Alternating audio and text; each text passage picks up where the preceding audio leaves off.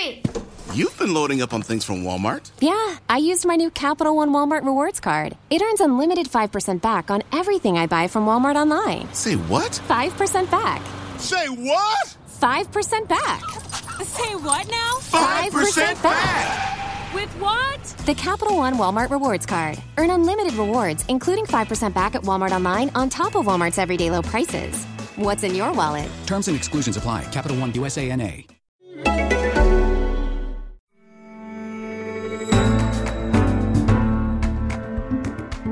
I'm Zanny Minton-Beddoes. You're listening to Editor's Picks.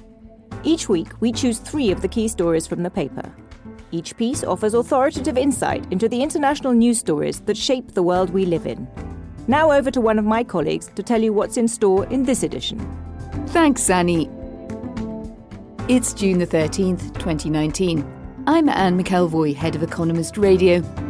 Coming up, huge demonstrations in Hong Kong have rattled the territory's government and the Chinese leadership in Beijing. Both a right to feel threatened. Next, amid rising geopolitical tensions, America is pouring money into high-tech armaments. A deal between 2 of the largest defence companies in the country highlights the changing nature of war. And finally, a police raid on Australia's state broadcaster is just one outrage among many. The country is developing a surprising disregard for free speech. First up, hundreds of thousands of protesters have taken to the streets of Hong Kong. 3 things stand out about the protesters who rocked Hong Kong this week. There were a great many of them. Hundreds of thousands took to the streets in what may have been the biggest demonstration since Hong Kong was handed back to China in 1997. Most of them were young, too young to be nostalgic about British rule. Their unhappiness at Beijing's heavy hand was entirely their own. And they showed remarkable courage.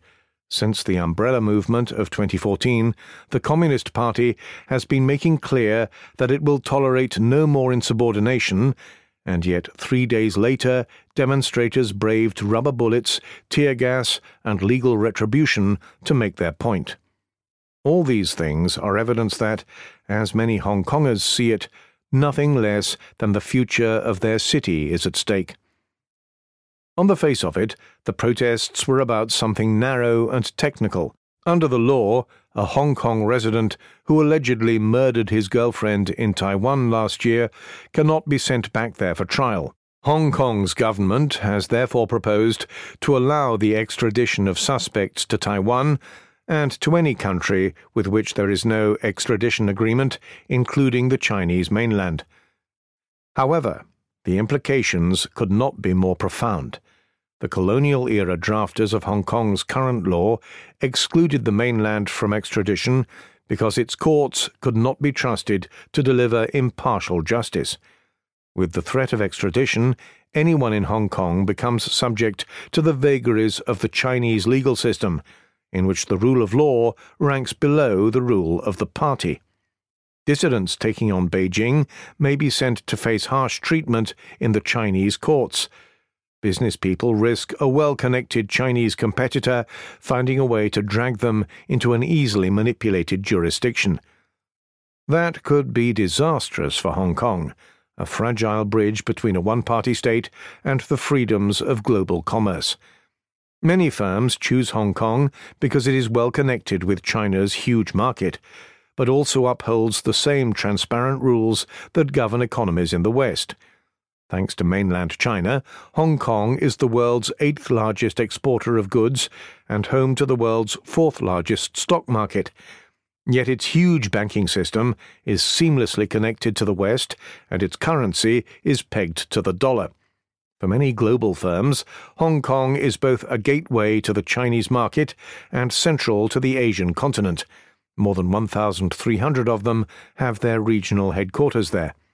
If Hong Kong came to be seen as just another Chinese city, Hong Kongers would not be the only ones to suffer.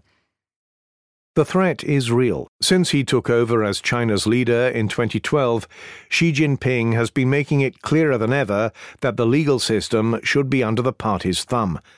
China must absolutely not follow the Western road of judicial independence, he said in a speech published in February. In 2015, Mr. Xi launched a campaign to silence independent lawyers and civil rights activists.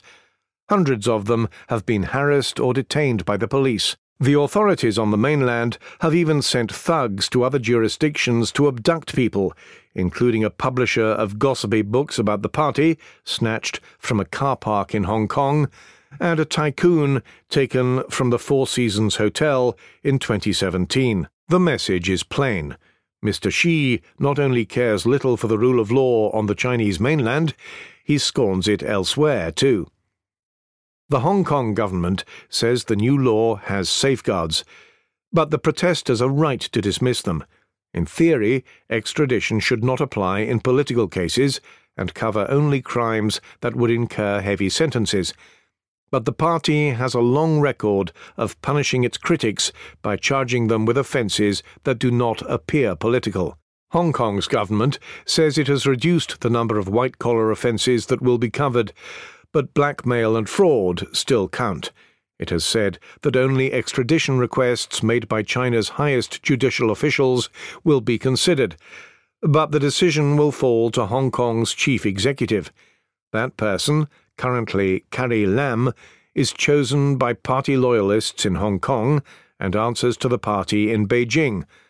Local courts will have little room to object. The bill could throttle Hong Kong's freedoms by raising the possibility that the party's critics could be bundled over the border. It is a perilous moment. The protests have turned violent, possibly more violent than any since the anti-colonial demonstrations in 1967.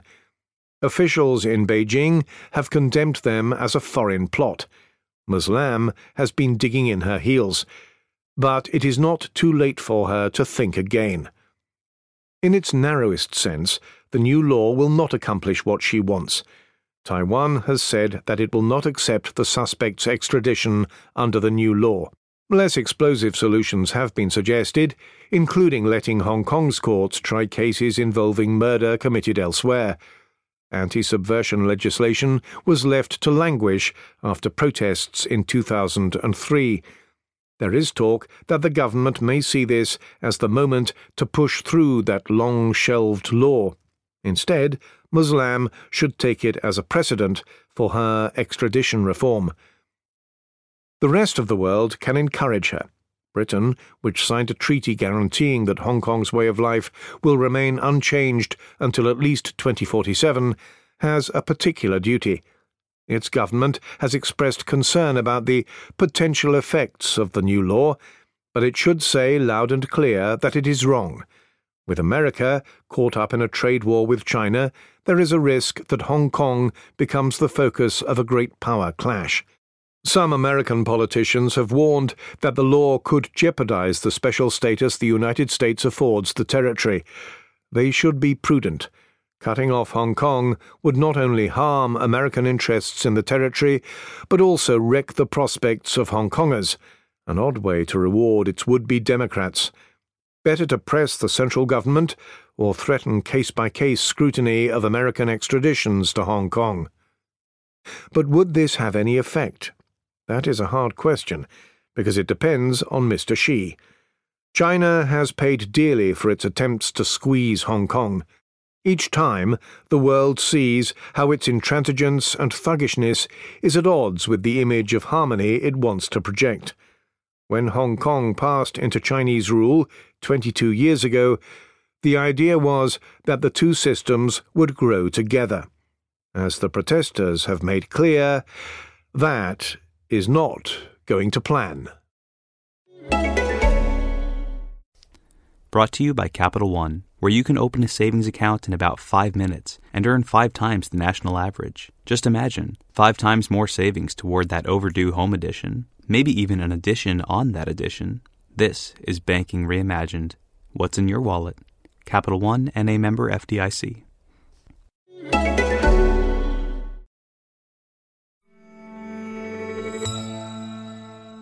Next up, the nature of defence spending is changing.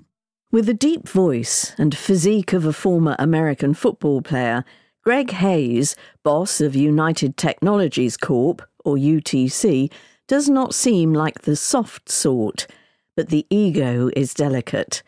As he told Schumpeter in February while explaining his decision to carve UTC, a conglomerate dating back to the 1920s, into 3 parts, it was hard for him emotionally to accept that he may end up in charge of a smaller slice of the pie. Shed no tears, though. As he said those words, he was probably plotting a mega-merger that could make him one of America's biggest military industrialists. On June 9th, UTC, which is big in jet engines, and Raytheon, a prominent missile maker, said they would join together to create America's second-largest aerospace and defense company after Boeing, with a combined market value of $166 billion. UTC shareholders will get 57% of the combined company, to be called Raytheon Technologies. The merger reflects 2 trends sweeping America: the reshaping of defense because of fears about China, and the streamlining of industry because of shareholder activism. Neither firm's share price reacted well to the news, and feelings are mixed. Those who support the deal see it as a neat way of balancing UTC's cyclical aerospace business, which mostly supplies Pratt & Whitney engines for passenger jets, with Raytheon's more recession-proof defence capabilities, such as making Patriot missiles. Their combined $26 billion net debt is manageable. As usual, they promise to return a ton of money to shareholders. Some critics say it bodes ill if 2 firms with apparently strong standalone businesses have to cling together for survival.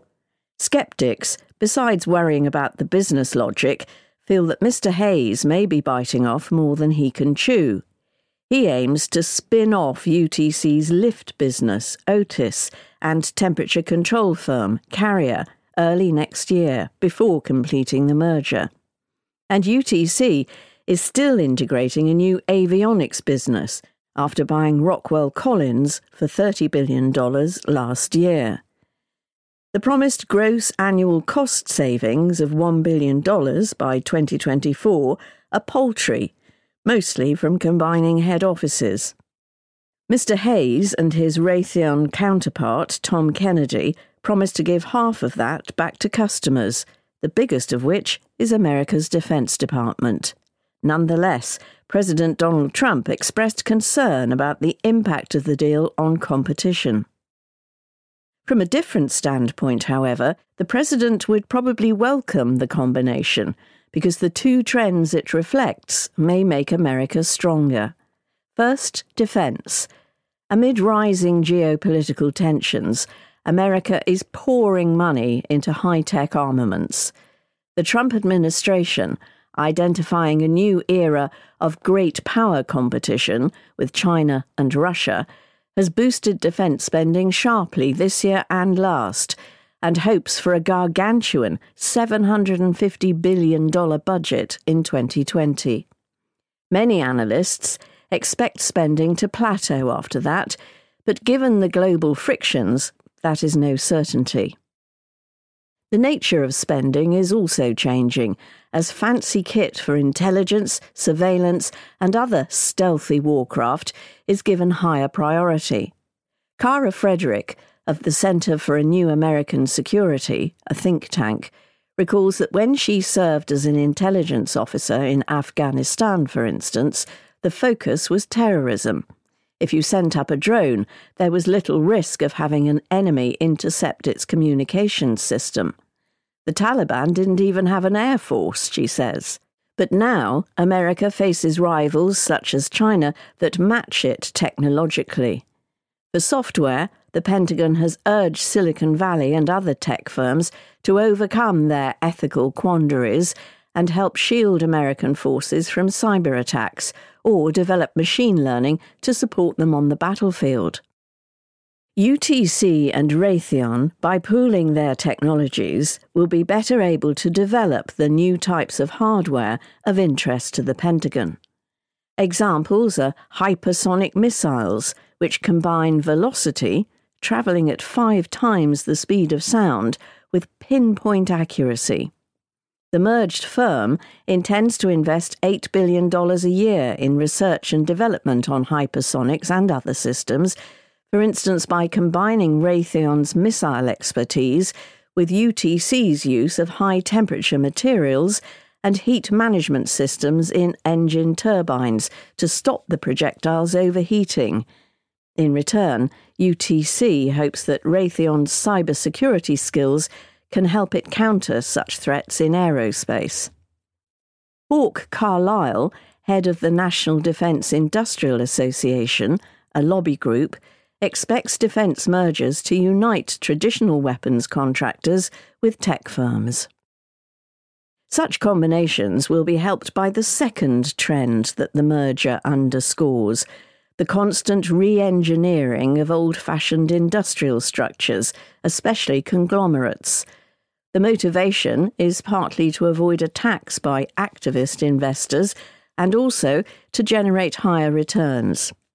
Jorge Rujana of Bain, a consultancy, says managers who frequently streamline their portfolios by buying and selling assets have, over the past decade, returned far more to shareholders than those doing big one-off deals, or nothing. The fashion led 2 famous chemicals firms, Dow and DuPont, to merge in 2017, and simultaneously promised to split into 3 parts. The trouble is that reconfiguring conglomerates can be a nightmare. General Electric has been through endless, pointless contortions. Shareholders in Dow DuPont have not been well rewarded, and activists are unpredictable. The newly formed chemicals giant was pressured to rejig its rejigging after interventions by 2 activists, Nelson Peltz of Trian and Daniel Loeb of Third Point. Already, some accuse Mr. Hayes of the reconglomeration of UTC by merging with Raytheon. William Ackman of Pershing Square, a UTC investor, has written a letter urging him to call it off. It does not seem consistent with the Greg Hayes we know, he says. Perhaps Mr. Hayes is keen to stroke his own ego. He will be the new firm's chief executive, and in 2022 become its chairman too. But by grappling with the new dynamics of aerospace and defence, as well as the changing nature of the industrial firm, he is being proactive. It is better to fight the next war than the last one. And finally, the balance Australia has struck between freedom and security has become skewed. For a growing number of Australians, it is like stumbling out of bed and not recognising, let alone liking, the face you see in the bathroom mirror. In early June, federal police raided the Sydney headquarters of the state broadcaster, the ABC. It had aired allegations of appalling deeds by Australian special forces in Afghanistan, including the killing of unarmed men and children. You might think the ABC was doing the country a service by revealing such gross misconduct. The Australian Defence Force itself had become concerned about a drift in values among elite troops in Afghanistan, yet the warrant against the ABC read as if it was straight out of an authoritarian rulebook. Among other things, it allowed investigators to add, copy, delete or alter material in the broadcaster's computers. The eye-rubbing is not just over press freedom, but about Australia's direction as a liberal democracy. The whistleblower over the Afghanistan allegations was formerly a lawyer with the Defence Department. David McBride had followed public interest disclosure rules by raising his concerns with his department. Only when he concluded that they were being ignored did he take his material to journalists. Far from being protected as a whistleblower, he is charged with the disclosure of unauthorised documents and faces a life sentence. His allegations, which have to do with events more than 6 years ago, have no obvious national security implications today. Nor is this an isolated case. The day before the ABC raid, police separately raided the home of a journalist at the Sunday Telegraph, one of Australia's best-selling papers, in connection with a story about secret plans to expand the state's surveillance powers to include snooping on people's emails, text messages and bank accounts. Last year, a former spy known as Witness K and his lawyer Bernard Collaery were charged for, years ago, exposing Australia's bugging of the government of Timor-Leste during sensitive negotiations over rights to offshore oil and gas. Meanwhile, a former employee at Australia's tax office, Richard Boyle, faces 66 charges and no fewer than 161 years in jail for exposing its allegedly aggressive debt collection techniques. When Mr. Boyle reported such practices internally, he himself became the subject of an investigation. Only after he refused to sign a gag order in return for compensation did he make his claims public. All democracies face a tension between civil liberties on the one hand and national security and confidentiality within government on the other. The tensions have grown along with the threat of Islamist extremism. In Australia, the establishment feels another profound insecurity too, the insidious influence of an authoritarian China in commerce, society, academia and even politics. Even so, the balance Australia has struck between freedom and security looks skewed. Since 9/11, government has passed more than 60 pieces of legislation that impinge on civil liberties, including one last year that obliges social media firms to find ways for spooks to access encrypted communications. That is more than either America or Britain. What is more, America's First Amendment and related laws protect journalists from police who want them to disclose their sources. Britain acknowledges the guarantees of free speech in the European Convention on Human Rights. Australia is almost alone among established democracies in lacking explicit constitutional protection for civil liberties. Its feeble whistleblower laws pointedly exclude protection for public servants, even in cases that have nothing to do with national security. For all the opposition Labour Party's attempts to make hay out of the government's discomfort, it has long been an enthusiastic backer of security legislation. Indeed, few Australians challenge the overweening state. Could their self-image as authority-averse larrikins be wide of the mark? Could it be that Australia's rugged individualists are happy to defer to Nanny? Mr. McBride, whose trial is due to start in a couple of weeks and whose obstetrician father is credited with exposing the side effects of thalidomide, a drug for morning sickness that caused babies to be born with deformed limbs, says the government is using the security apparatus to fight its own people now. He feels he has a duty to point this out. I've never felt better. I've never liked myself more. I've never had a doubt it was the right thing to do for Australia. Mr. McBride, for one, is not afraid to look in the mirror. That's just a sample of the stories in this week's Economist. With a subscription, you can read or listen to all of what we do. The whole paper is read aloud each week, so please subscribe. Go to economist.com/radio offer and get your first 12 issues for $12 or £12. I'm Anne McElvoy, and in London, this is The Economist.